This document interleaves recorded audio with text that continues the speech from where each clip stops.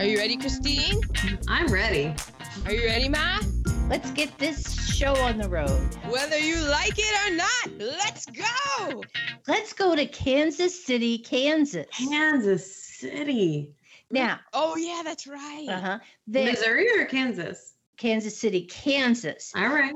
For those of you who we spent about a decade in Kansas one year. And for those of you who have been there, you know Kansas City, Kansas is the wrong side of the tracks. The good part of Kansas City is in Missouri. Oh. So figure that out. I didn't know that. Yeah. Okay. Is it the same city? Yeah. It's just on the border. And Kansas City, Missouri was nicer than Kansas City, Kansas. I guess the state of Missouri just put more money into it. Although, isn't Kansas City, Kansas the fountain city? No, I guess Kansas City is the fountain city. Yeah.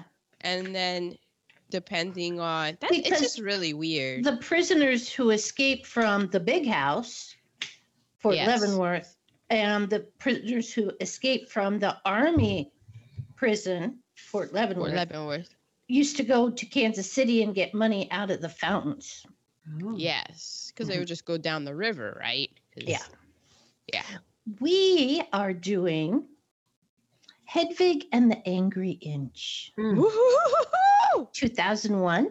This is the story of an internationally ignored glam rock singer and her search for stardom and love. The particulars. Hedwig and the Angry Inch was released on 9 theaters on July 9th, 2001. Now, I mentioned that because I saw it in the summer of 2001. I specifically remember because I had heard about it because it had come out in Sundance, and I was super, if you listen to the End of the Labyrinth episode, you know, 2001, summer 2001, I was all in on glam rock. And what is this? And I heard the music. I'm pretty sure that was the summer Evan and I would always go to what we called the Crack House. It was Tower Records. So I'm pretty sure I had the original cast recording of this before I saw it. So I was looking up the dates because apparently it had its wider release, although it is a smaller film, on September 12th, 2001. Oh, not a good movie. Not a good day. So the opening box office numbers for this film are all out of whack because it opened after, but I guess the theaters did a thing where they would just let people come in because they were like, we need just something watch this. You can to see watch. And so they didn't charge, and because they didn't charge, like apparently a lot of people got to see this movie, but they don't have any numbers to back it up. Interesting. Yeah. So the particulars, written and directed by John Cameron Mitchell. He also directed Short Bus, Rabbit Hole, How to Talk to Girls at Parties, episodes of Nurse Jackie, and Glow. Nerd alert, his father, John Henderson Mitchell, is a U.S. Army, I'm sure he's retired by now, but U.S. Army Major General and was U.S. Commander of West Berlin from 1984 to 1988. Interesting. So I'm just like, little John Cameron Mitchell was a general's son. And that's just funny because think of the boss's kid. And sometimes the boss's kid is awesome, and sometimes the boss's kid is the boss's kid. So I just always wonder, like, what kind of boss's kid was John Cameron Mitchell? Especially just given who he is. And, like, at that time when he's growing up and his dad's in the Army, like, how cool was his dad? Was his dad, like, actually really cool? Or, you know, was he, like, stereotypical Army about it? Because you never know. You don't. It's based on the off-Broadway musical of the same name, with the book by John Cameron Mitchell and music and lyrics by Stephen Trask, who also did the score for In Good Company, The Station Agent, Little Fockers, and Nerd Alert, his real-life band, Cheater, played Hedwig's band in the off-Broadway and in the movie. And Nerd Alert, he lives in Lexington, Kentucky.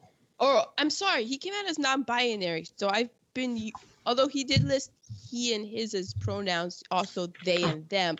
They live in Lexington, Kentucky with their husband, who is a professor at UK. Oh my God. At UK? Yeah, so I just thought Go it was UK. crazy that Stephen Trask lives in Lexington, Kentucky. I agree. Director of photography is Frank G. DeMarco, who also shot Short Bus, a couple of episodes of Mad Men, Rabbit Hole, Margin Call, and episodes of Sneaky Pete, among others. The editor is Andrew Marcus. Listen to what this guy cut. Howard's End, Remains of the Day, American Psycho, Under the Tuscan Sun, and Step Up, just to name a few. Wow, that's eclectic. Yeah. Starring John Cameron Mitchell as Hedvig Robinson and Hansel Schmidt. As an actor, he's appeared in MacGyver, Head of the Class. Ooh. Not too long ago, he popped up on one of my Law and Order reruns. I was like, that's John Cameron really? Mitchell. Yeah. Girl 6, he's popped up in The Good Fight. The Good Fight. Yep. He's in Shrill. And I am so excited, especially since rewatching this movie. And there was a whole thing of the Academy Awards celebrating his 20th anniversary, and he's in Australia, and he had this weird mustache going on. I'm like, why is John Cameron Mitchell looking like this, and why is he in Australia? Because he's shooting. He is going to be Joe Exotic in Oh my the God. Peacock production of that whole Oh, no. story. That's why there were pictures of him. And yeah, he's in the one with Kate McKinnon. And I'm like, oh my God, I'm so in. She's going to be Oh my Carol. What's God. her name? Yep. And Oh my God. he's gonna. When I just rewatching this film, I'm just like, my God, this man is such an amazing actor, especially if you've seen on he does a completely 180 in The Good Fight. So I'm like, Joe Exotic? Are you kidding me? I'm Yeah. so excited for that. Okay. Miriam Shore is Yitzhak. She's been in Bedazzled, the HBO miniseries Mildred Pierce, The Good Wife, Younger, and The Americans. She's also done tons of Broadway. Stephen Trask as Chitzap, he's the dark-haired guitarist. That's the guy that wrote all the songs and stuff. Andrea Martin as Phyllis Stein, Hedvig's manager.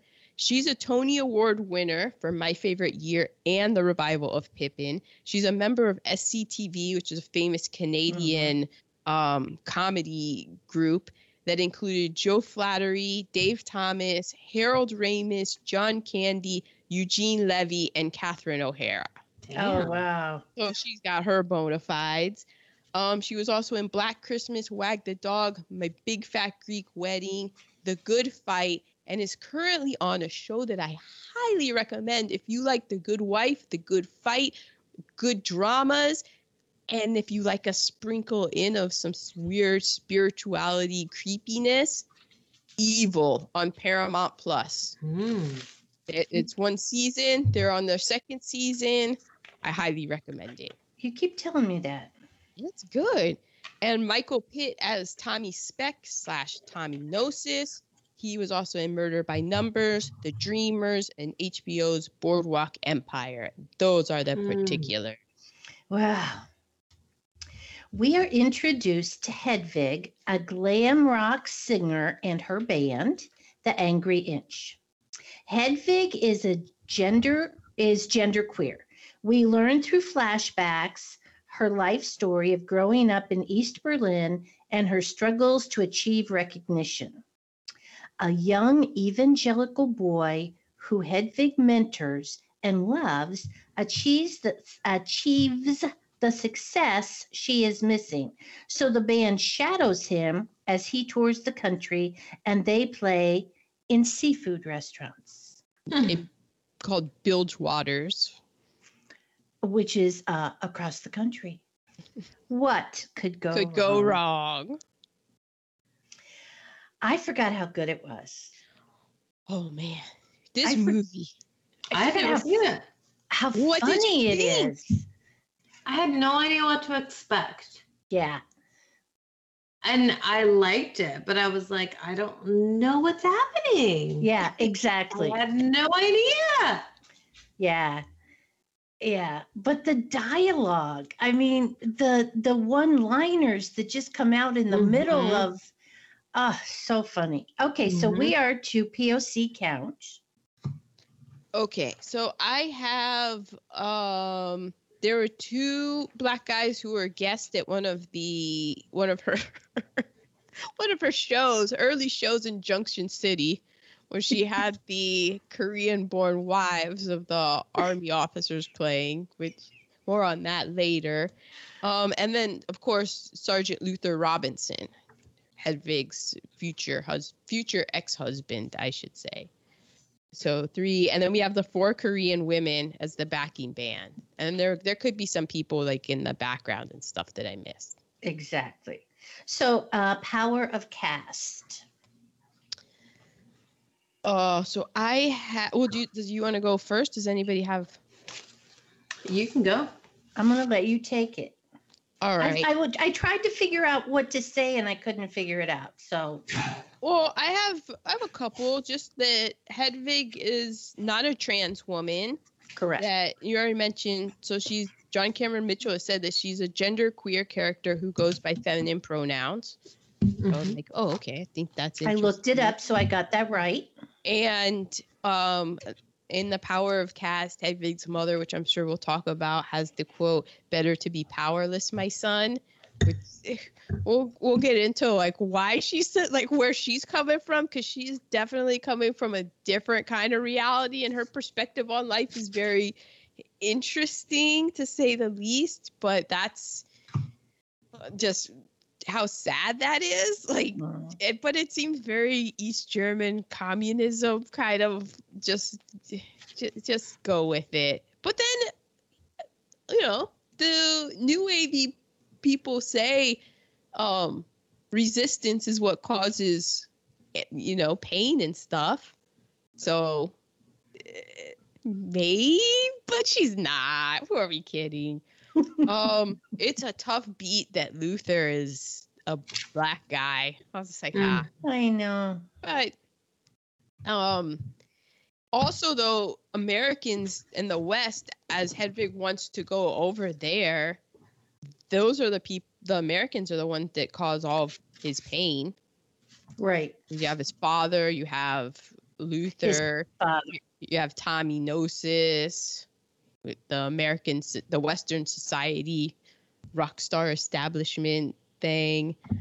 And then also just with Luther, how Luther's a sergeant in the army. It's obvious he's gay, or at the very least bisexual. And at that time he could get kicked out of the army for that, right? Oh yeah. Yeah. So I thought that this was something that I put together on this watching when he leaves, because the whole reason he likes Hedwig, but he has to. So if you haven't seen the movie, I'll say it. Luther finds Hedwig and falls in love with him, but they can only get married if Hedwig is a woman and there's a medical examination. So that's why Hedwig's mother and Luther pretty much pressure Hedwig into having a sex change operation so that he'll pass the medical. How he passes the medical, though, I still don't understand. Understand that. But Hedwig wants to get out of East Germany very bad, and so goes along with it. And then once he's in Junction City, Kansas, Luther shows up, and I think Luther's out of the army then. And so then that's why he can leave and go be his true authentic self with a younger man. And I think that was also part of it. Luther's going to keep having the younger ones. Yeah. As soon as they age out, Luther's going to trade them in. Right. Exactly. And it's also the day that the Berlin Wall comes down. So just tough beat for old Hedwig right there. Damn. I think another power of cast is how Hedwig is a better entertainer than Tommy Gnosis is by far. Oh my God. Tommy Gnosis is all-American looks, and his acceptable androgyny becomes a bigger star than Hedwig, who is way more talented than Tommy Gnosis. Exactly. So that's what I have for Power of Cast. Okay. Christine, anything?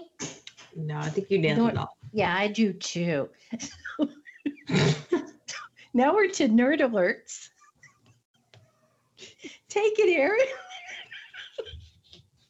All right. Well, the year is 2001. So that's the year that iTunes launched. That year. Wikipedia also launched. Wow, really? Yeah. And iTunes. Holy Yep. shit. President George W. Bush is sworn in. And remember, that's a great what if, guys. Remember, because there was that whole Al Gore thing, and Yeah. Al Gore was like, you know what, for the good of the country, I'm gonna step aside. What could go wrong? What could go wrong? Disney California Adventure opens. The Netherlands allows same-sex couples to marry. And I was like, oh wow, Netherlands. Interesting. Aaliyah was killed in a plane crash. Rest in peace. Yeah. And Donald Rumsfeld said he gives a speech regarding $2.3 trillion in Pentagon spending that cannot be accounted for. And he identifies the Pentagon bureaucracy as the biggest threat to America. So apparently there was $2.3 trillion everybody's like, the accountants, the auditors, like, what happened to this money? $2.3 trillion. Yeah. And he's like, yo, this bureaucracy's out of control. He gave that speech on September 10th, 2001. Wow. So, Nobody paid in. No, yeah. Because the next day, everything changed. Yeah. So the movies of 2001, the top 5. Number 5, Ocean's 11. Number 4, Shrek. Number 3, Monsters, Inc. Number 2, The Lord of the Rings, The Fellowship of the Rings. And the number 1 film of 2001 was Harry Potter and the Philosopher's Stone. Wow. Oh. People needed an escape that year. Wonder why. Yeah. Well, I mean, but it was also, that happened 9 months into the year. That's true. So that was like 2000, kind of, right? Right. Yeah. It's just, yeah. Just remember in August, they were talking about the sharks. All these shark attacks. Oh, wow. The Oscars. So the nominees for Best Picture were Moulin Rouge, The Lord of the Rings, The Fellowship of the Rings, In the Bedroom, Gosford Park, and the winner for Best Picture was A Beautiful Mind. Remember when we went to see A Beautiful Mind? Yeah, and somebody had a seizure, and they had to stop the movie. That was that one. She was all by herself, and nobody was going to go help her. And Ma went to go help her. Ma's a helper. I mean, you can't let a woman have a seizure. Mr. Rogers said to look for those. She's the helper. I'm not the helper. I was like, she was sitting back there going, I wouldn't know what to do. Okay. But you had training from your teaching of special abilities children. Mm-hmm. I also for Nerd Alert, I have shout out Denzel Washington and Halle Berry for winning Best Actor and Actress Academy Awards. And then also to tie this all into Labyrinth last week, I neglected to mention that Jennifer Connelly is an Academy Award winning actress. She won the Best Supporting Actress for A Beautiful Mind. And I was just like, yeah, the synergy. It's what we do. We know that when we pick our movies. Mm-hmm. We are two reheatables. Well, does anybody else have any other nerd alerts? No, I don't. I did a little bit of a nerd alert on citizenship because Hansel Schmidt his father was an American serviceman. So I wondered if he may have been able to avoid his angry inch by didn't he have citizenship if his father was American?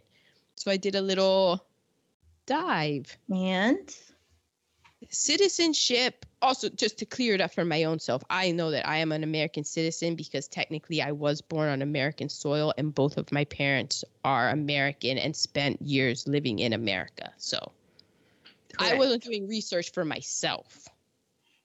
I know I'm American.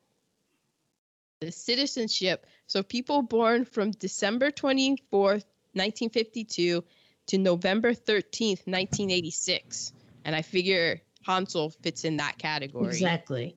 You would need to show that this is if one of your parents, you need to show that this parent lived in the US for at least 5 years after they turned 14 for at least 10 years in total. The process can be more complicated if the US parent is your father and he did not marry your mother before you were born. If the father's name appears on your birth certificate, you can submit this proof. Otherwise, you need to show that your father legitimized you or otherwise acknowledged the parental relationship before you turned 21 or got married. Yeah. So I don't think that, I guess that route was kind of difficult for him because who knows if he was on the birth certificate, and I'm pretty sure that they didn't get married, Right. his parents. Right. Okay. So now we are to reheatables. Mm-hmm. And I have a few negatives. Oh, yes. Parental sexual abuse. Yeah. I mean, Aaron was referring to the angry inch because we didn't go into the particulars of the sex change, which didn't appear to be done in an operating room. no, it was a back alley. And it looked like just a pair of really sharp scissors. And so an inch was left because it wasn't done well. And Well, the wound healed and he was left with a 1-inch mound of flesh where his penis used to be and his vagina never was. right. So there you go. Those were the lyrics to the song. So that's why it's called The Angry Inch. So botched gender change surgery is definitely a negative reheatable. Definitely. And truly, because Hedvig was not a transsexual, the only reason she got the surgery was to be able to marry the sergeant. Luther. It was to be Luther. able to marry Luther so that she could gain Get to entry, America. citizenship into America. Right. So it wasn't even like she was looking for that. Yeah, it wasn't like we said, Hedwig's not transgender. Hansel wasn't, oh, I'm really a woman deep down inside.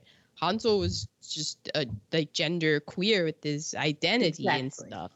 And then this was how he wanted a way out, and so this was presented, and it was like, all right, I could be a woman, okay.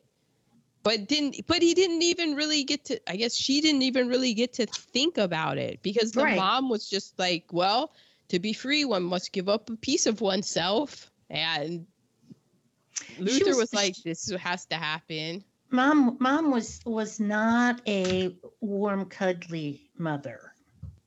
Well, Ma has seen a lot in her life. Mom had. And so we are to other negative reheatables.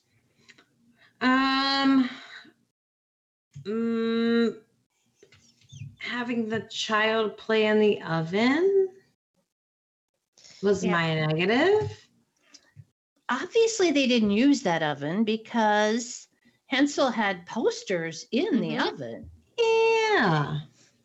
But still, Yeah. it's not where you want the kid to play. No, especially if it's a gas oven. I wrote So maybe child. she did. Yeah, child molesting. Mhm. It was all time bad. Because also it's all, the whole movie is that. Yeah. Right? Right. Yeah. The cycle. Yeah. No, but I felt like none of in all of the relationships, nobody was old enough to be in it. Exactly. Yeah. The younger person. Yeah. Then I wrote Little Weens. Oh, Yes, I'm sure you did. And yes, that would Can be we negative pause it there? reheatable. No, I didn't mean for that to be the negative. I meant for it to be a standard of there being a certain size that is right for everyone. And it being like having an angry inch might not be that bad. Some people, that floats your boat. Right. You exactly. know? I thought that was a negative because that's implying there's one thing that everyone wants in the world, and there's not. Everyone has a different sexual preference, and everyone likes a different thing. There you go. So Hedwig might have been the perfect person for someone out there. Exactly. Very delicately stated as well. Mm-hmm. Okay, my negative reheatables. Sorry. We already mentioned it. Back alley sex change operations. Mm-hmm. Let's get those in at the hospital. Yes, yes. But if there's no legal option, well, yeah, kind of reminds you about something else that's gonna be back alley now. Back to back alleys. Coat hangers. And then just a little bit, we kind of mentioned it briefly. How did his botched sex change operation pass the inspector?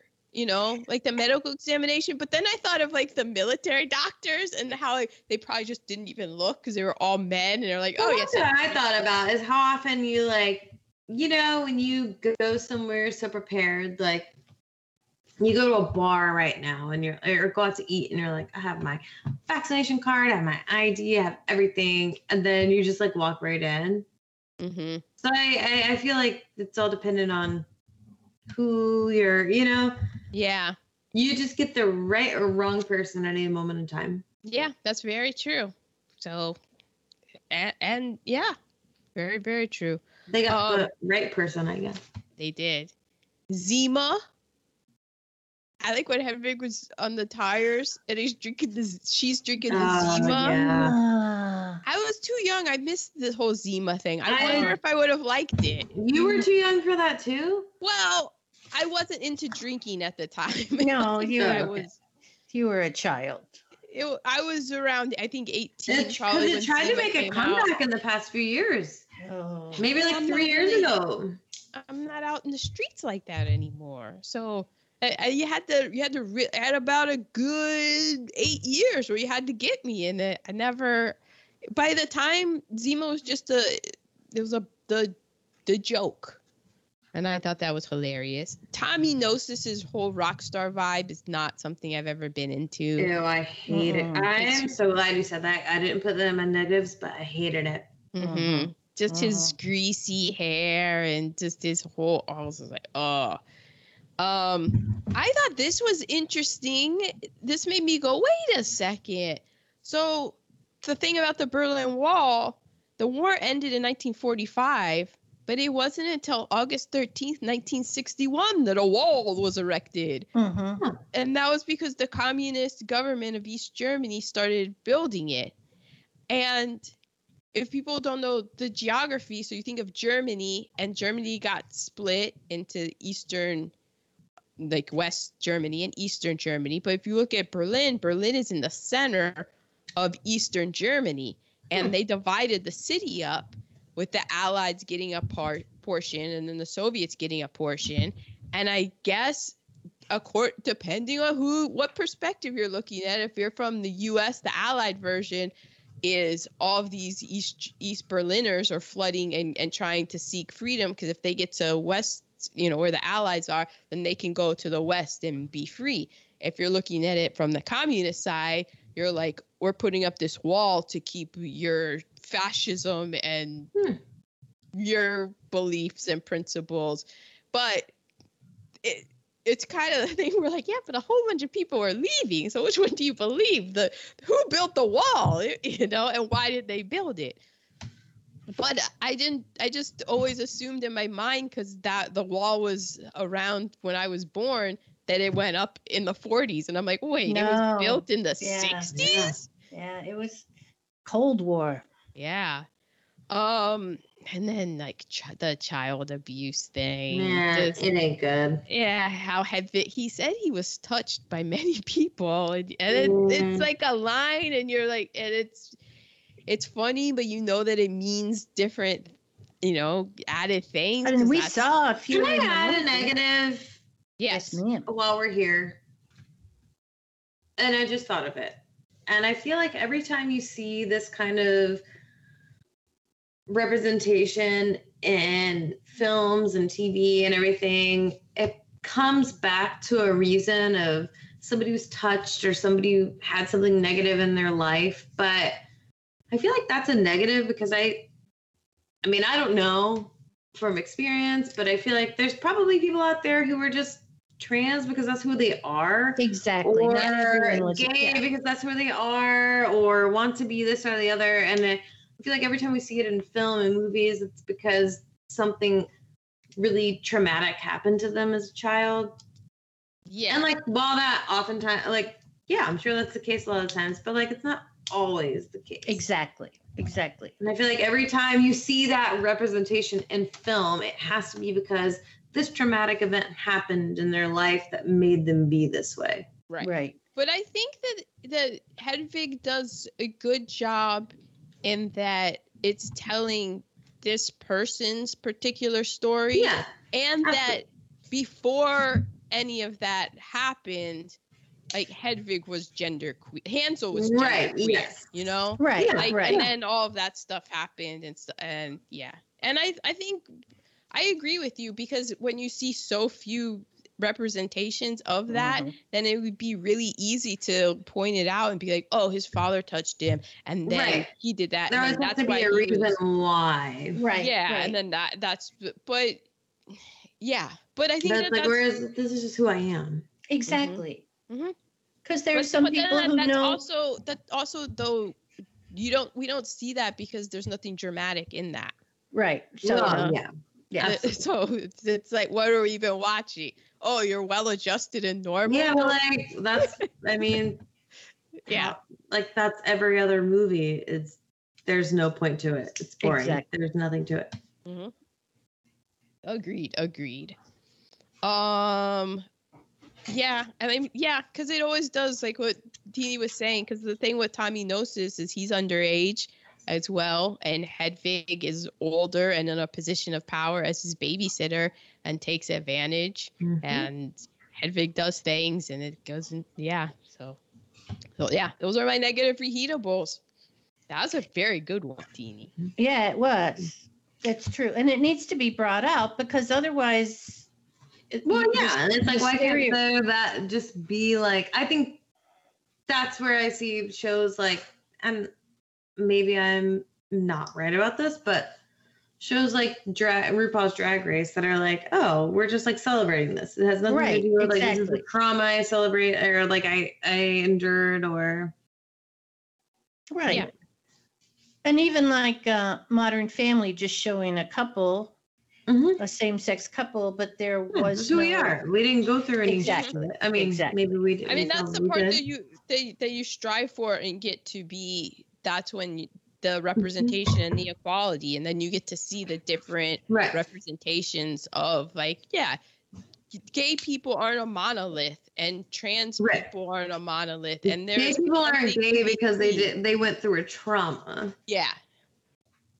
But it happens with gay people have trauma because people traumatize them. But in all of the others, like 9 Perfect Strangers, those are all people with traumas that happen. Like if you look at the stuff that we watch, like Marriage Town. I mean, that's the point of TV. But yeah, exactly. So you have all of that, but it's important when you only see this representation, a small minority, and it's always represented, and it's always that's why when you get more representation, that's why the diversity and seeing the things matter, because then you can't boil it down and you're actually like, oh no, there's the humanity underneath. Okay, so we are to positive reheatables. Did you say in your particulars who did the illustrations? I have that in my tasty nugget. Okay, because I love them. It's artist Emily Hubley. So those were definitely a positive. AFN, Armed Forces Network. I had that down too. Oh man, like I bet those kids now, there's probably not that many of them, first of all, and they have cable. You know, they got satellite cable and stuff. They don't know. When we lived in Germany, you had one channel that could come in English, and it was Armed Forces Network, and you watched whatever was on it. John McLaughlin Group, I watched it. I watched whatever they put in front of me. That's right. The commercials, people would bring tapes, and we would be out there like the way that hustlers are with like the crack rock narcotic. We would be slinging those VHS tapes. Oh, you got, what is that, Wings? Oh, I'll take that. Oh, you got Empty Nest? I'll take that. And then we would get so mad when you popped in a tape and they skipped the commercials. And meanwhile, because we wanted to see the commercials. We wanted to see the commercials. What is Palmolive up to? I want to see.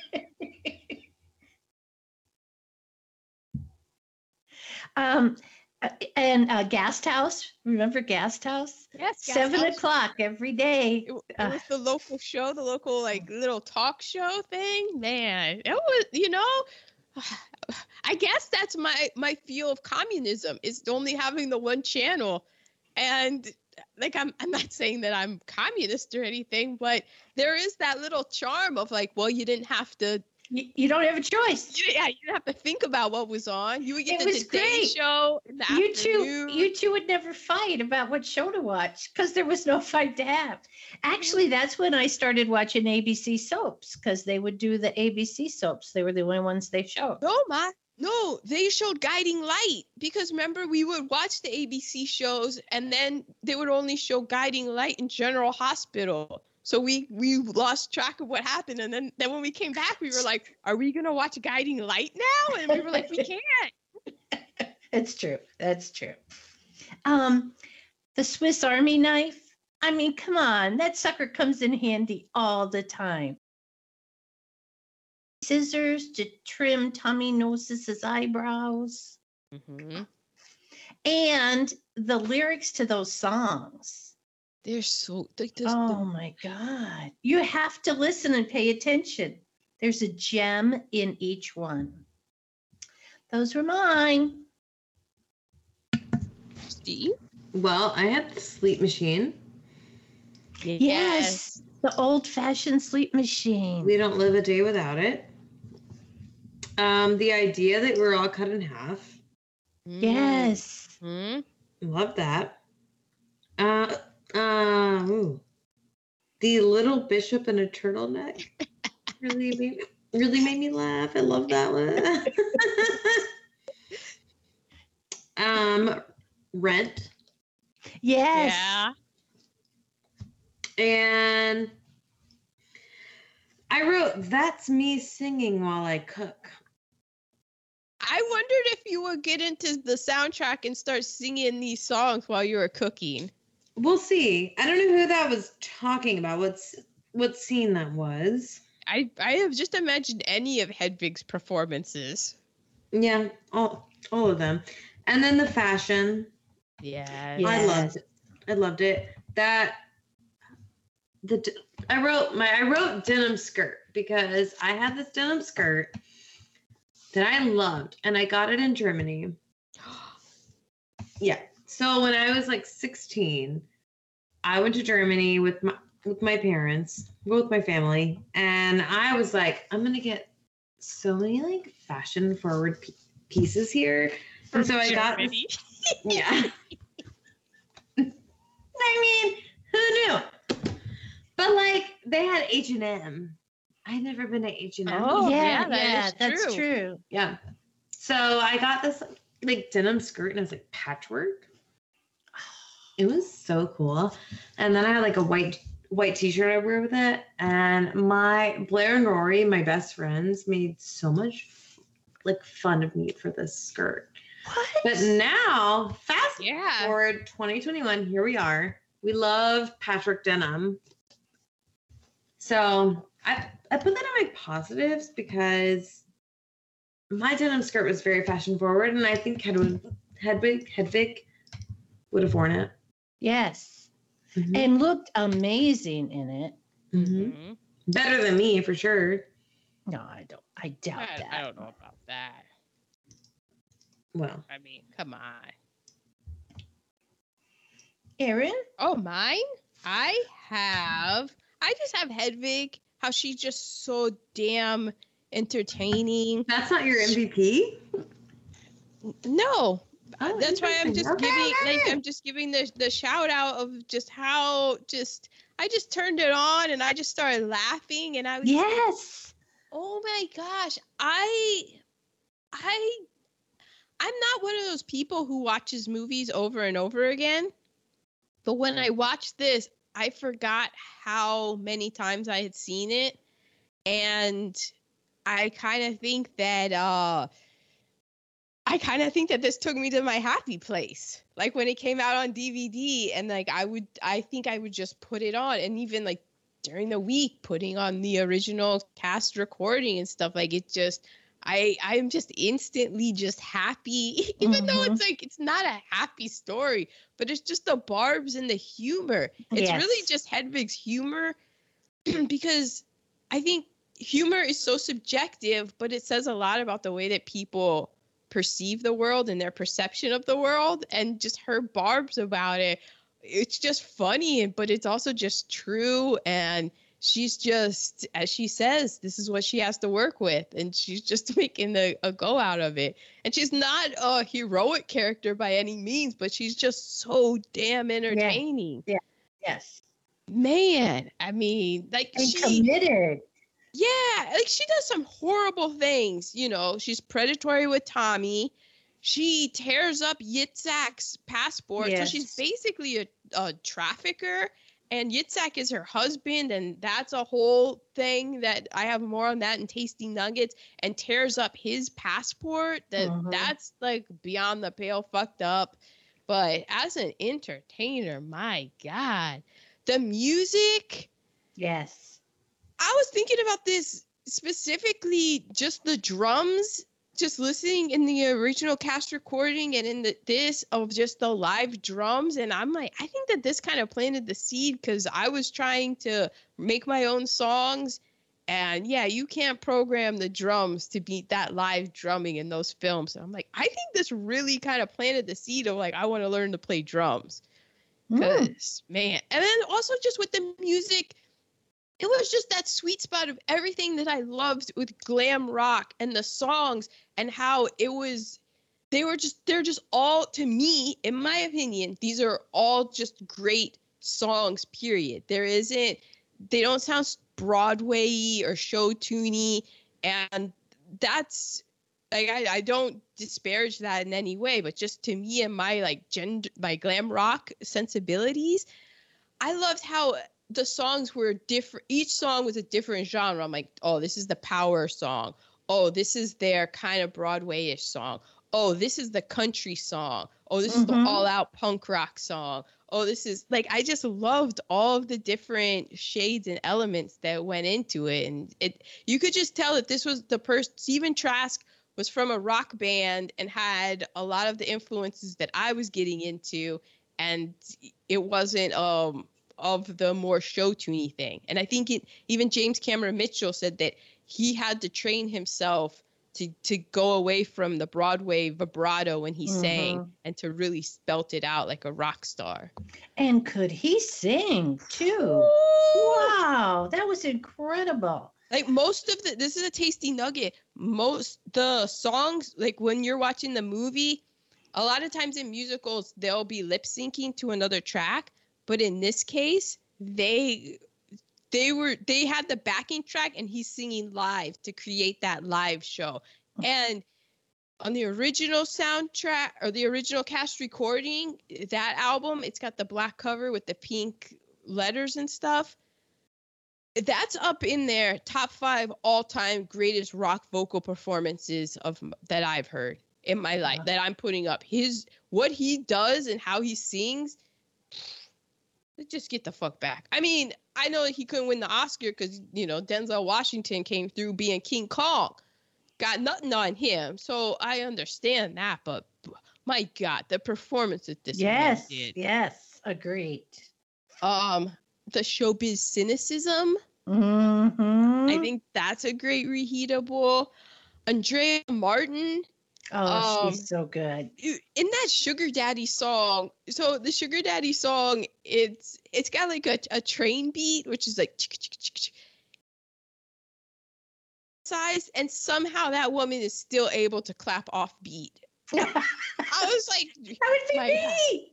That would be me. That's amazing. And then here's a thing about Memories that is weird, because remember we talked about it in Labyrinth, her whole phone thing, how she had a phone implanted. I was watching the movie and I was like, wait, they didn't show that.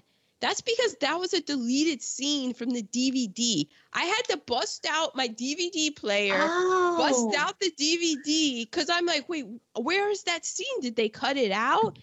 I thought it was from a different movie. I thought, you were a that super must have fan. been a different movie. Yeah, no, there's this whole thing with the Philistine, how she gets, this is in 2001, she gets the phone company, because there's a line in the film where she was like, oh, I was at the phone company. She gets a phone implanted in her head, and there's this whole bit where she licks her front tooth to connect and to disconnect, and she has a mic in her molar, and she's like, Hedwig talking to there, and they cut it out. There's also like a Laverne and Shirley scene with her and Hedwig when they're trying to get a picture of Hedwig with Tommy Gnosis at the hotel, and they're dressed up as maids. That is just really funny, but they had to cut it out because they had to make this nice tight movie. But she was really good in it.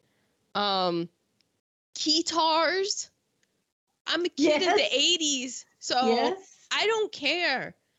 I see a key. You can't tell me keytars aren't cool. I just refuse. They're super cool. And Wig in a Box, when it starts with the keytar, I was just like, this might be my favorite film of all time. Just the little moments of the film, how like when Hedwig is doing Wig in the Box, and for some reason she just stamps down on one of the lights that's in the front. Yeah, hilarious. The bouncing ball in that scene. The Which lights isn't a ball. It's the wig. Yeah, the wig going across, like everybody. And they're in the window singing, and then the power lights, how like the lights going off, that's from CDs. Like the director of photography, they just use CDs to make that effect. Wow. Yeah. It's for a show that started off Broadway as a stage show, and I've seen that version as a stage show like later in the early 2000s. I haven't seen the Broadway show. But then to see the movie of just how visually cool and movie, like it wasn't like he just was, okay, this is what we're doing. Because you could have easily done that, but he did camera moves when he's in the oven. There's just a whole bunch of visual stuff where it's like, man, this guy's a great filmmaker. This is fantastic. The Korean wives, because that's a thing. I mean, you know, like it just with the same thing with Robertson, like, you know, the Sergeant Robinson having the German wife, wanting the German wife, Hansel. I don't know if you guys remember when Jürgen Klinsmann was the men's national team soccer coach, how many all of a sudden players looked like me that showed up because they had an American parent. We were like, okay, I know who your American parent is and the background behind that. And it's the same thing with like the Asian wives and stuff. So I thought it was hilarious that they were and they were like killing it too. I kind of would be down to see what happened with them and their band. And if they got like, and then they like get huge, that would be funny. Man.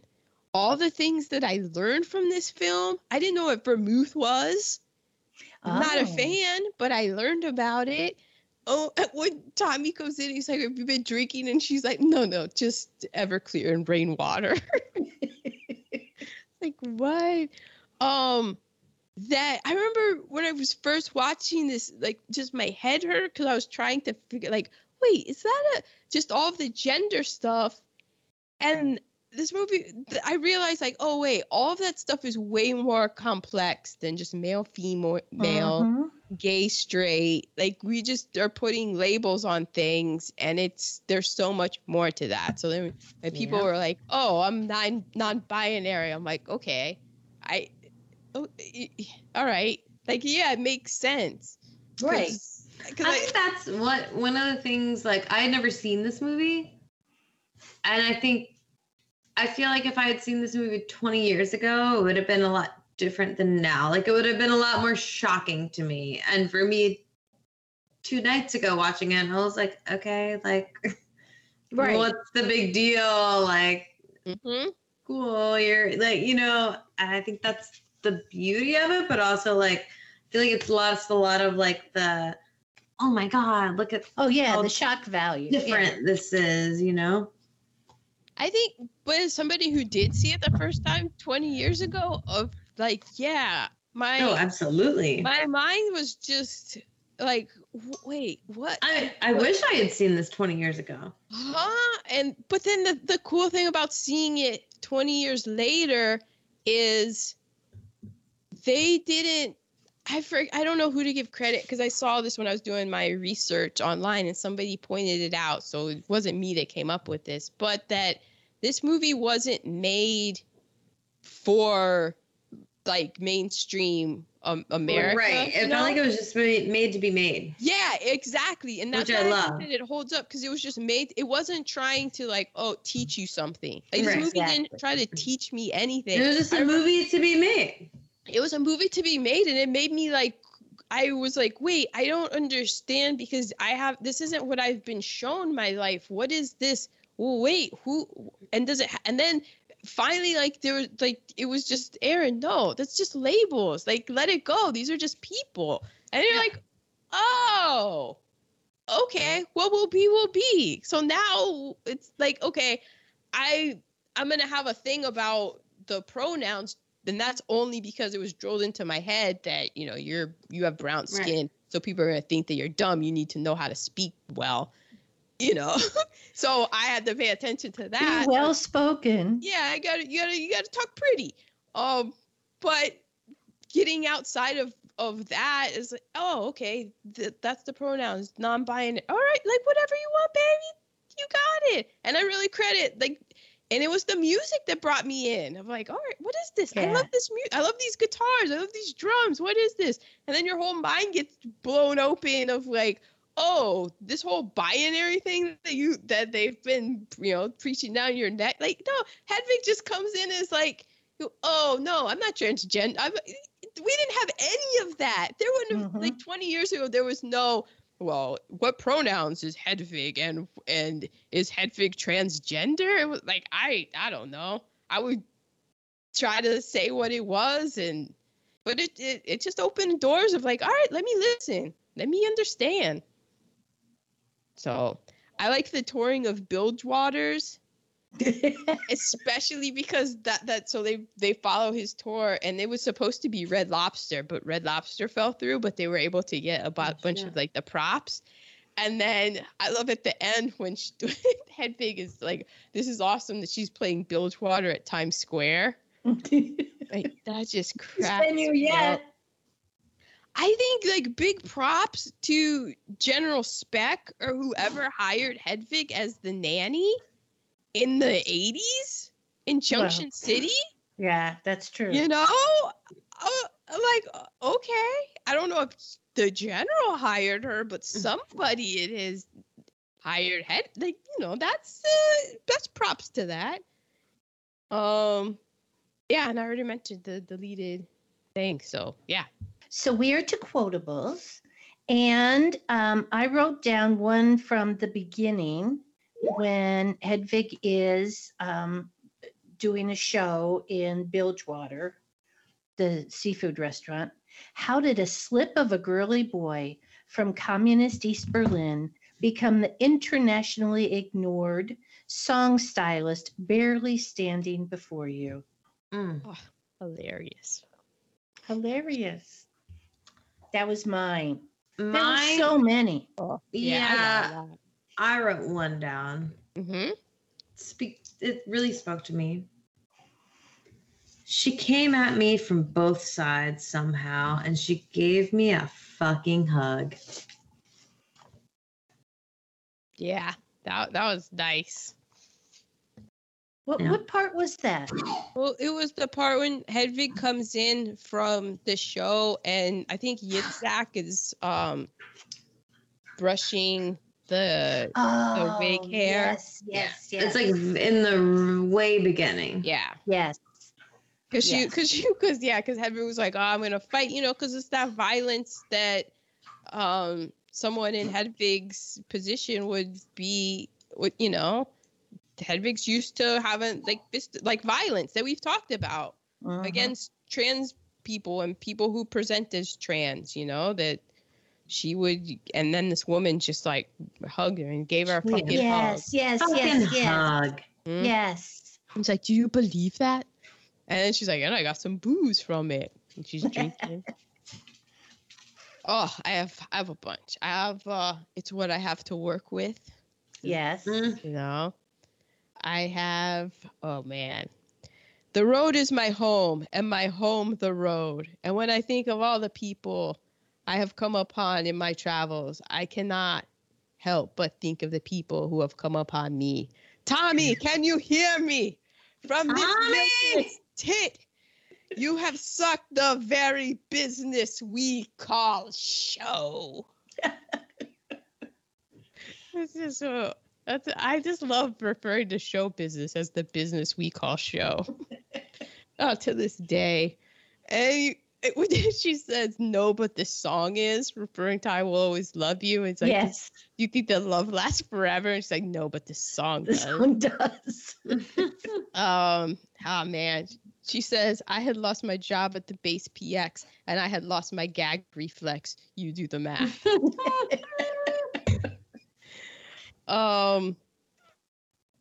I got kicked out of university for delivering a brilliant lecture on the aggressive influence of German philosophy on rock and roll entitled, You Can't Always Get What You Want, which always cracked me. So good. Oh, one day in the late to mid 80s, I was in my early late 20s. Hilarious. Oh, at the beginning, when she goes, my God, I deserve a break today. And she's smelling the McDonald's. Honestly. With the McDonald's sign over the wall? Yeah. Oh, on the whole, like her whole bit on the gummy bear, she's like, I feel so optimistic. Oh, man. Oh, my man, Monday through Thursday. Yitzhak, ladies and gentlemen, there's no need. There's none. Just all of her just one-liners and Barb. That was just so hilarious to me. You got. I still quote them. I'm always going like the whole pandemic. I'm like, you can't always get what you want. Okay. Well, LVP. Mine was, of course, sexual abuse. Nice. Yeah. I'm going to let you go first before me, Erin, because I feel like mine's going to be unpopular. Okay. Oh, okay. Well, I have a couple of honorable mentions. Okay. Honorable mention, shout out to Luther for leaving Hedwig with a young man who, I don't know, that man, he just looked questionable. Mm-hmm. I was like, and honorable mention to Hedwig Schmidt. Hedwig Schmidt, who is his mom.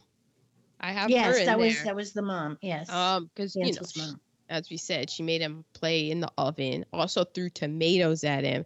And then there was that exchange when they're watching TV and it was like Jesus and friends, and Hansel says Jesus says the darndest things, and she slaps him and says, "Don't you ever mention that name to me again." And little Hansel goes, "But he died for our sins." And the mother goes, "So did Hitler." And I'm like, yes. Oh, yes.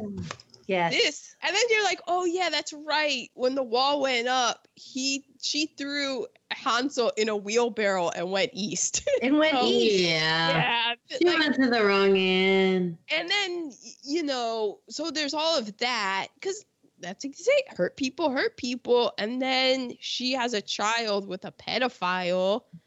I mean, her redeeming quality is that she did toss his ass out. Like, she was just like, get the fuck out. That's fucked up. Well, I think she just wanted to be alone. She was over his ass. Yeah. So my real MVP is Hansel's dad. Oh wait, we're at MVP or LVP? Oh, my LVP. Okay. Yeah, my real LVP is his father, because like what Ma said, come on. So my LVP, go ahead, is the movie, because I enjoyed the movie, but I feel like the Broadway show is probably better. If it started on Broadway, usually started off Broadway. It is off Broadway, on Broadway, same damn thing. I feel like I enjoyed it, I'm putting it as my LVP because I feel like I would enjoy the play better. I feel like it's usually better that way, as we have seen in Hamilton and Rent, and all the other things that have come our way. When they're made for that, it's usually better on the stage. And I could see it because then you get the energy. Yeah. Yeah. In the Tasting Nuggets, I have the differences from what changed in the Broadway musical. Okay. Well, I'm keeping it as my LVP as the movie, and I don't know if it's going to come back as off or on Broadway, but I'm going to keep that in my back pocket. I respect that. On off Broadway, like it started off Broadway in 98, and then they did the movie, and then they had to wait for How I Met My Mother to be over so that Neil Patrick Harris could do it. So then I would love to see the Broadway. Well, I did YouTube and I was like, oh wow, okay, man.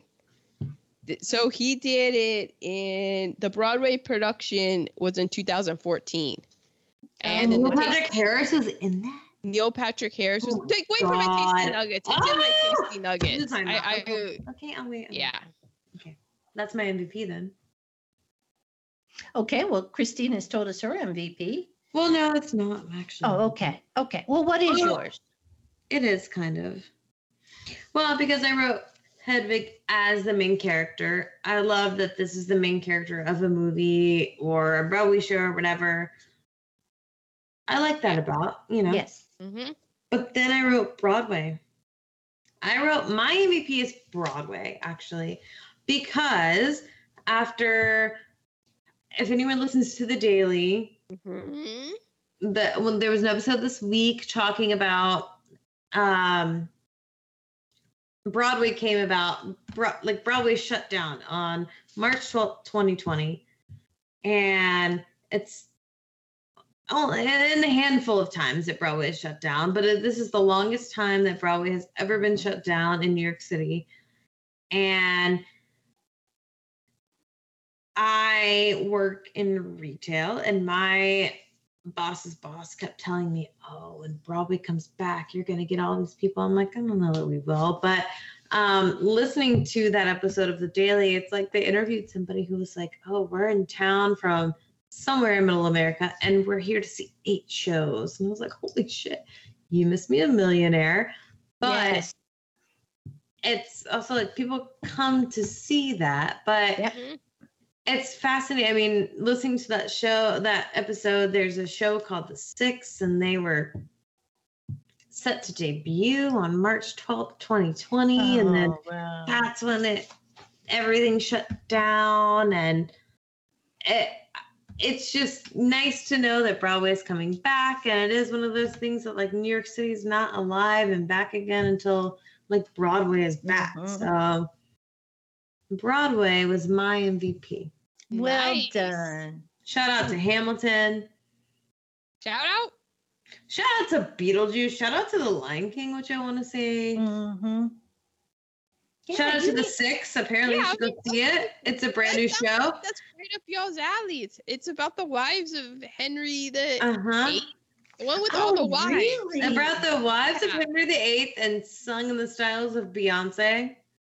All the wives have a different pop star that they're kind of like, I was like, oh, all right, I was intrigued, but then I got sucked back into Hedwig, and I was like, man, this to me is the best musical ever because it's so rock. But also, like, shout out to Broadway, but also off Broadway, because I think like shows like The Waitress have been running, Right. And I could be wrong, but I think they've already like.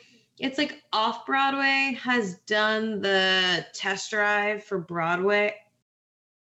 Cut this out of the podcast if it's not right. Let's do our research. But what I think is Off Broadway has done the test drive for Broadway to make sure nobody gets sick and dies. And I could be wrong. Oh. You're talking about in the COVID, or are you talking about sick and dies as in the production just dies, dead on arrival? No, COVID. Oh, like COVID. I don't know if this is true. Oh, okay.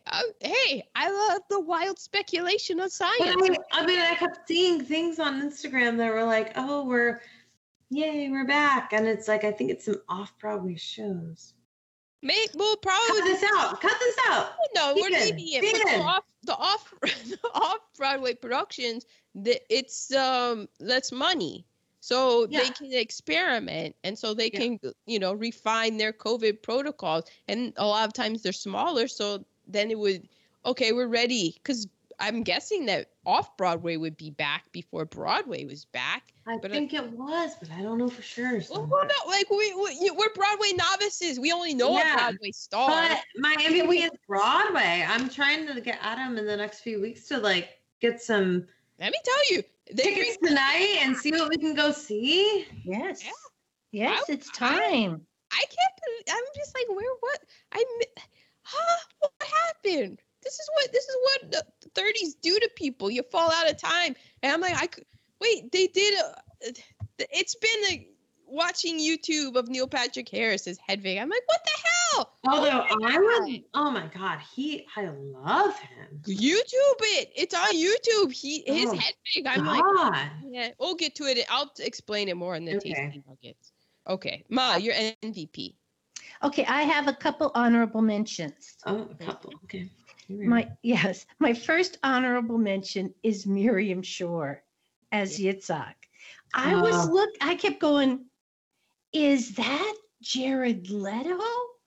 Because of those blue eyes? And I'm going, then there was a close-up and I went, I can see the glue of the beard. But wow. She was amazing as Yitzhak. Mm-hmm. I mean, my God. Okay. The writing, Aaron's quotes alone tell you the writing. But my true MVP, the first time we saw it in 2001, that's when I learned not to put bras in the dryer. Same here. You always put bras in the dryer. Adam said you're not supposed to put this in the dryer. So I was like, no, you can't put a bra in the dryer. Exactly. This movie taught me that. I was like, but my mom did. And then it was like, no. And then we all stopped putting bras in the dryer. Unless you live in New York City and you don't have access. Hey, me right here. Dryers. And then you buy cheap bras, put them in the dryer, and you just pray for the best. One of my runs. You've got a great bra dryer right there behind you. That's a perfect bra dryer. That's true, but that requires pulling the bras out. That requires when you put all your loads of laundry in, when you transfer it from the washer to the dryer to pull your bras out. Then you should walk home with your bras. No, you get a bag. Yeah, you get a lingerie bag, and you put them in there. Yeah, that's what I do. It's another expense. That's another thing. It still requires fishing them out. When I do laundry, let me tell you how much laundry I do. It's a lot. Yeah, I understand. And when you're digging through sports bras and thongs and shorts and things. That's when you start thinking about what you're wearing. When you have to do your laundry in a bathtub, you're like, do I need to be wearing this many shirts? I don't think I do. Well, I do thank Hedvig for letting me know you never put a bra in the dryer. It warps. That's why I never wash my bras. Okay. Well, there's that. Hand wash only over here. Okay, other MVPs. I have honorable mention Teresa D. Perez. She was the production designer.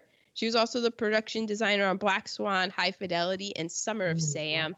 Sadly, she's no longer with us. But if you watch the commentary or anything, all of these little minor touches, that was her. Like the scene that we're talking about with the bras, there's a single sock that's on the cork board. That was what she did. She actually appears briefly in that scene in the back.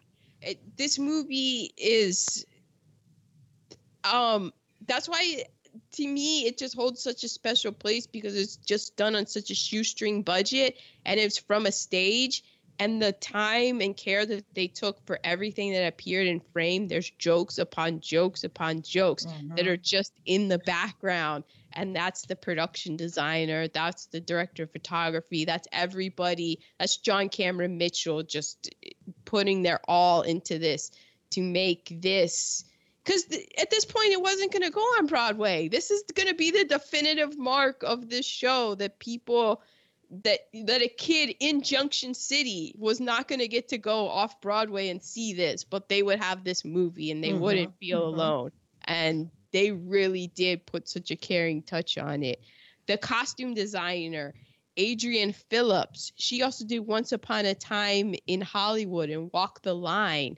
She's responsible for Hedvig's costumes. If you want to hear more about that, go on the Academy Awards, the Oscars website, and in August they did a whole interview. There's pictures behind the scenes of this film and celebrating the 20th anniversary of it. And she was in it and talking about it. Yeah, that's what I watched. It showed up as an email and I was like, Hedvig is 20 years old. What the fuck? And that's why I knew. I was like, and I watched it and I listened to John Cameron Mitchell and Stephen Trask and the costume designer, and the man who did Hedvig's makeup, Mike Potter. Another honorable mention MVP. He was like talking about it and the evolution. So it's online to watch. And I was just like, yeah, we got to do this movie. My real MVP, though, of course, Stephen Trask, John Cameron Mitchell, love them, all of their work, all of this. But if you're telling me the MVP for me in this film is Ben Meyer Goodman, who played young Hansel, when he does his rock and roll dance on the bed. On the bed, yeah. Yeah, that's so good. That's it. The way that he is, it's just, my God, it's a magnifique. It's chef's kiss. It's perfection. That is what rock and roll will do to the body. And he does, that is dancing like nobody is watching. And you think he's spazzing out, but he's just feeling it. And he's just like, I don't even understand what he's doing, but I love it. That is happiness on celluloid. Yes. Agreed. Okay. Recasting. I couldn't, but I did recast Yitzhak as Jared Leto. Oh, yeah. But I couldn't. So what did you do, Erin? All right. So for Hedvig, I had Andre Royo, who is best known as Bubbles from The Wire.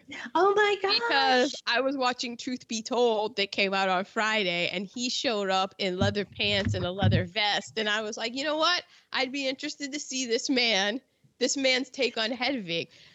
That's what's so hard. Like, literally anybody can be Hedvig and Yitzhak. That's why this show is so genius, because really you can have anybody take on the role and play it. I would also, after watching this again, I'm like, you know what? I would be interested in seeing Jessica Chastain as Hedvig. Oh, yeah. I thought that John Cameron Mitchell had a striking resemblance like in the same kind of facial range features as Jessica Chastain. I was like, oh man, you take Chastain's just equally acting capability. I would be very interested in that. As Hedwig or as Tommy, Little Nas X. Oh, that's a good one. I can see the Tommy Gnosis, you know. I have as Yitzhak, because the whole thing with Yitzhak that I think kind of gets lost in the movie is that Yitzhak is Hedwig's husband who wants to be a drag queen, but the role is traditionally played by a female because of the background vocals, like the vocal ranges. Oh. So yeah, but then that's also the whole, like, literally anybody could play, like, you know, you're just playing around and stuff. But I thought like Yitzhak or Dua Lipa would be. Oh wow. It would be interesting.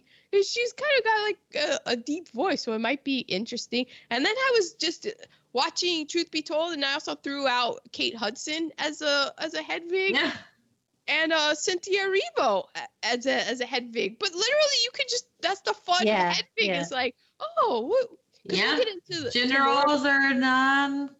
Yeah, it doesn't matter. It doesn't matter. Outstanding. Oh wait, I'm sorry. And then I did a Good Fight cast as Hedwig and Yitzhak. So you could interchange Christine Baranski and Andrea McDonald, and the rest of the supporting cast. I mean, what's his face could definitely be Luther. You know? Oh. And Cush Jumbo, you could put, like, she could be like a Yitzhak or a Tommy. Like the Good Fight could put on a pretty decent Hedwig and the Angry Inch. Oh, I think they should. Just saying. You have to have a really strong vocal to be Hedwig, though. But also, I think you have to know how. Well, I guess that's not a must. But the thing that I do like about Hedwig is the pure rock singing and not the vibrato that is usually found in the Broadway. True. Okay, well, Tasty Nuggets. I just skipped over you, Christine. I assumed you didn't do a recasting. That's a safe bet. There you go. They didn't do the part about Yitzhak. They in the movie. Yitzhak was a drag queen in Croatia. Yeah, I didn't know any of that. It's a deleted scene on the DVD. Okay. I watched it. Do you know what her name was? No. Yes. Crystal Nacht.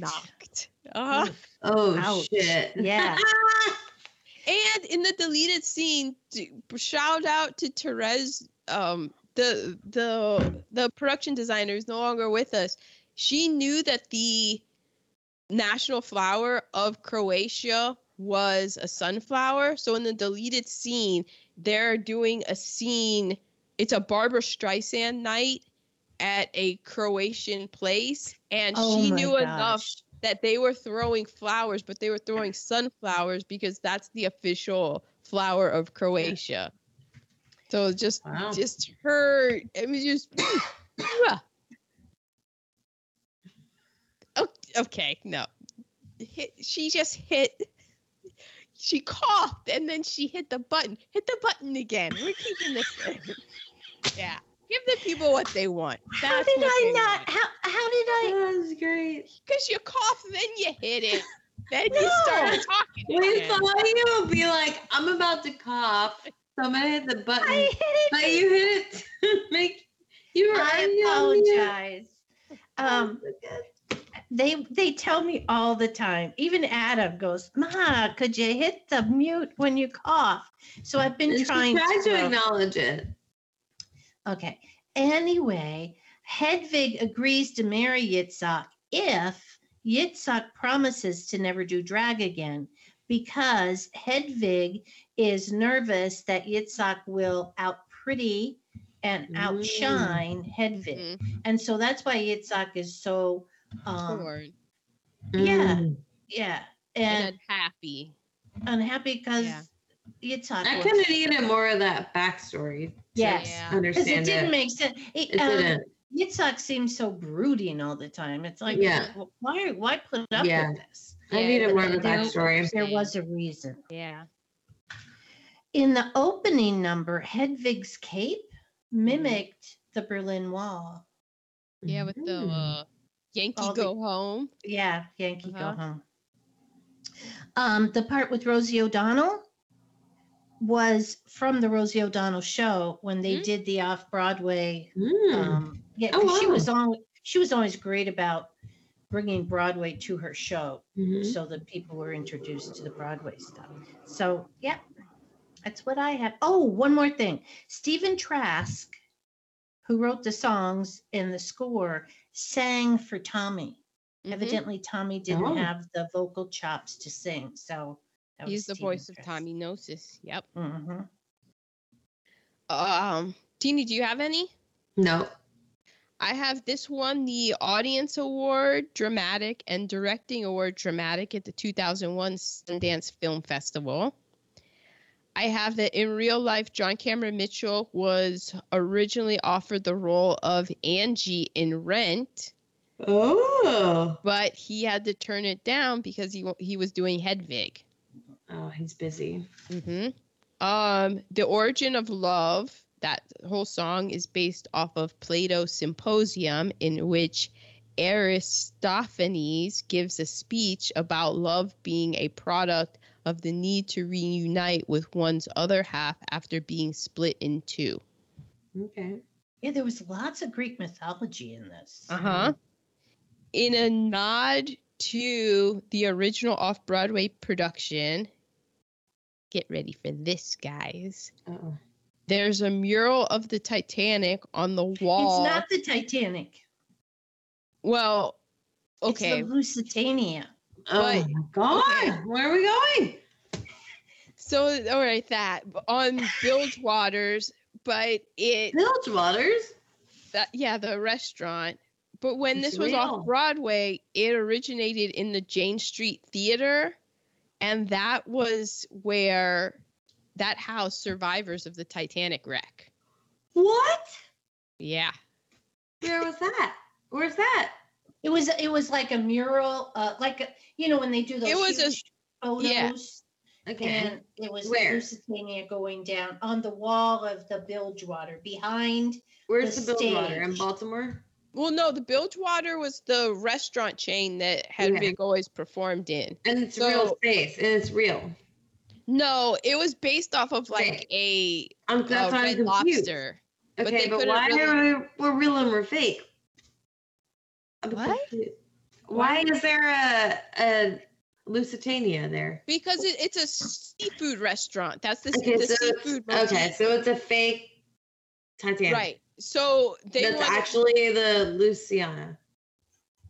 right. Well, so they wanted it to be the Titanic, but obviously they didn't get their They got it wrong. nautical thing right. Like, yeah, hey, Therese de Perez did a lot of work here. Okay, so she messed up Well, and she she put fucked the up. Lusitania instead of the I Titanic. would know the Titanic. But you But wanted- my it was research had that the theater as survivors of the Lusitania. okay, that But why are we even bringing the Titanic. survivors into this if Because- it's fake? no, because in That's real life, rude, insensitive. because in real life, the Jane Street Theater, where they performed it originally and developed it, was where real life Where was that? survivors lived. In New York. That's where they. The Oh, Jane that's Street right. Theater? I've never heard of that. This is Broadway too was her much. MVP, ladies and gentlemen.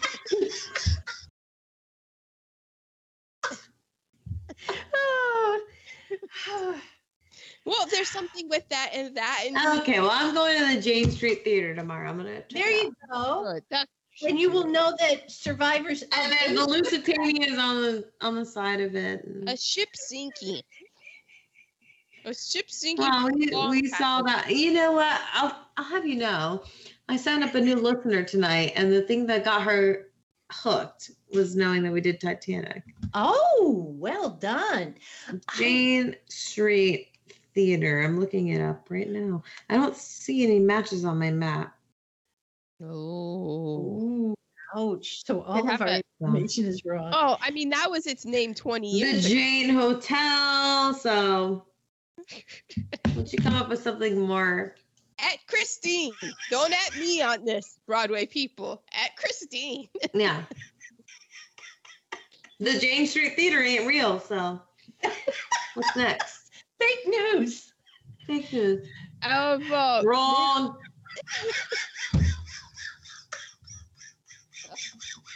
All-time greats. Midnight Radio, which is the final song. It contains a number of references to inspiring women in rock and roll. Aretha Franklin, Yoko Ono, Nico, Patti Smith, Tina Turner, and Nona, which I always thought for 20 years, and Nona, and me, was Madonna. But no, it's Nona Hendryx. She was one third. Hendrix? Yeah, she actually is a distant cousin of Jimi Hendrix. She spelled it with a Y instead of an I. But she doesn't want to be that related. She was also 1/3 of LaBelle, the Patti LaBelle that did Lady Marmalade. Oh. Yeah, so I was just like, oh, and Nona wasn't Madonna. Interesting. All right, Teeny. Neil Patrick Harris starred in the first Broadway production in 2014. I love him. Andrew Reynolds, Darren Criss, Michael C. Hall, and Taye Diggs also did. Taye Diggs? Yes. Oh, my God. But Michael C. Hall? Yes. I love Taye Diggs. Who's Michael C. Hall? Yes. I'm Googling him. And so on Broadway, because the whole thing about when they originated it off Broadway at the alleged Jane Street Theater, although he says that place doesn't exist. So wherever that space it's not on my Google Maps. So. That they originated. That's Dexter? Yes.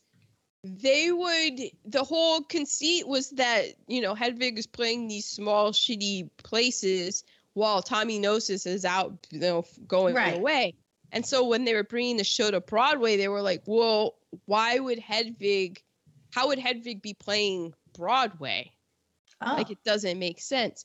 So, oh man, I don't remember. It's the name of the theater starts with a B, and it seems like Bosco or Briasco. That was the theater that in 2014 that Hedwig played on Broadway, but it's a Broadway theater, but it's east of Broadway. So they incorporated that into it.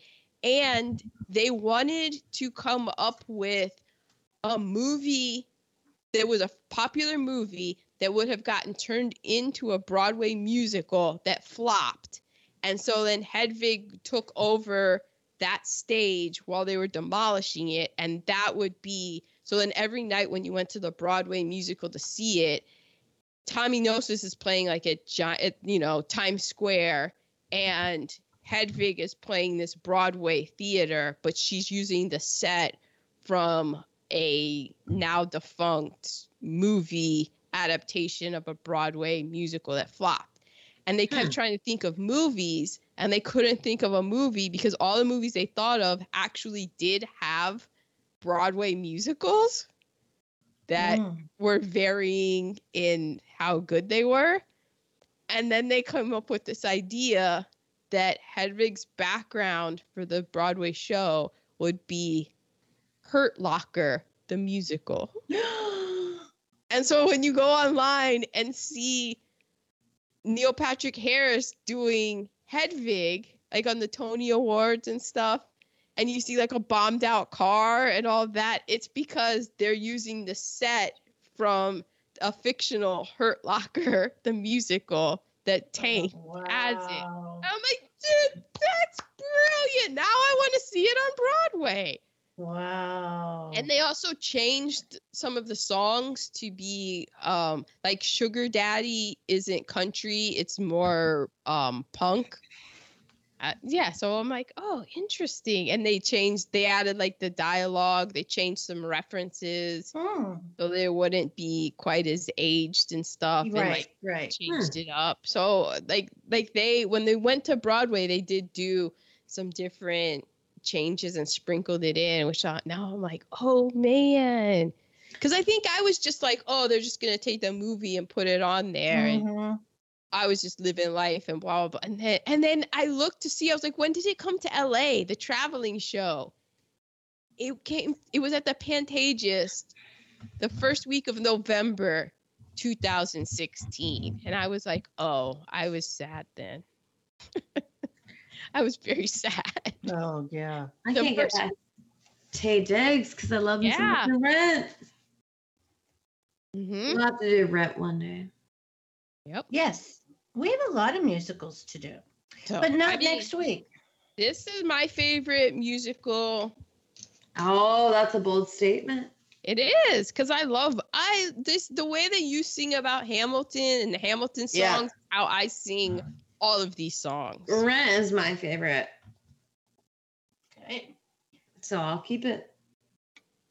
Well, that has been Hedwig and the Angry Inch. I highly recommend it. Next week, we're going to go back to our roots. Oh, okay. That means galaxy far away. We're going to go to 1940. Oh, shit. 1940. Now, the problem is... Before I was born. Before I was born, too. Really? Uh-huh. There was a before time. You can only see it on Turner Classic Movie Network. Oh, boy. Or YouTube. Oh. YouTube. Okay. YouTube. But Turner Classic Movie, it came right up and could... I just put in Turner Classic Movie and it came up.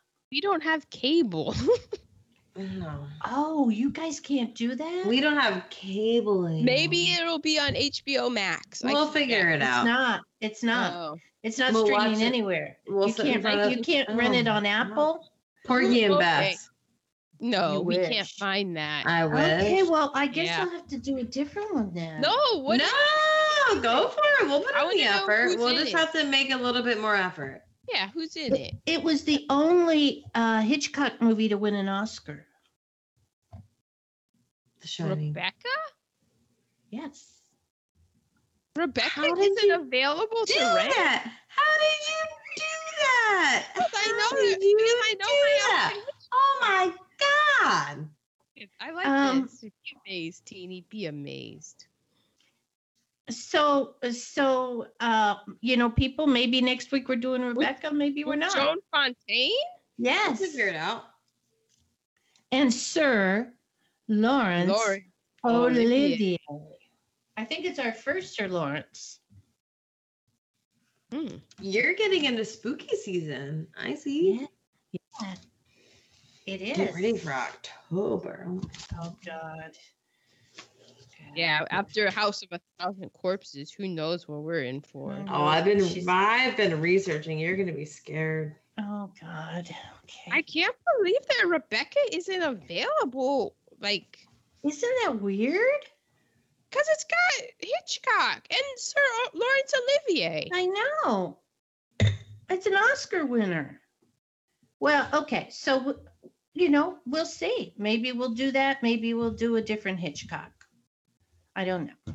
We'll do that. We'll figure it out. We can watch it. Yeah. Okay, well, listeners, this has been Hedwig and the Angry Inch.